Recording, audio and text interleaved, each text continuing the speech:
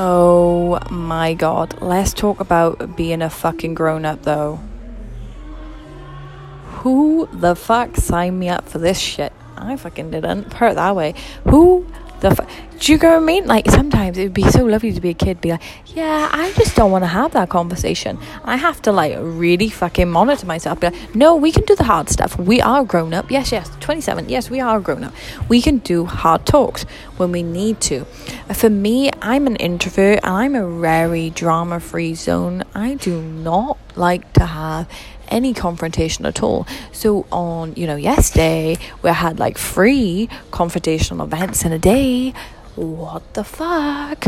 But I have to back myself. I have to no, do you know what?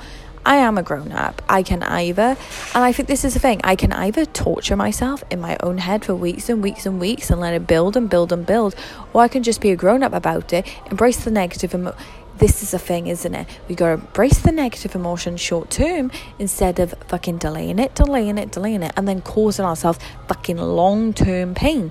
And this is what we do with relationships and stuff like that.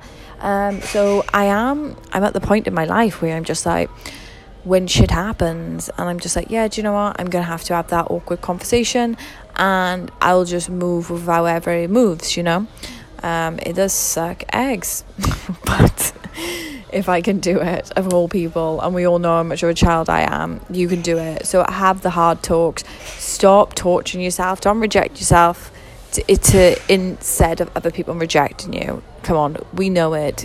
Come on, come to the grey area. This is the only grey area of my life, I'm telling you, my friends. And have the tough talks. See ya.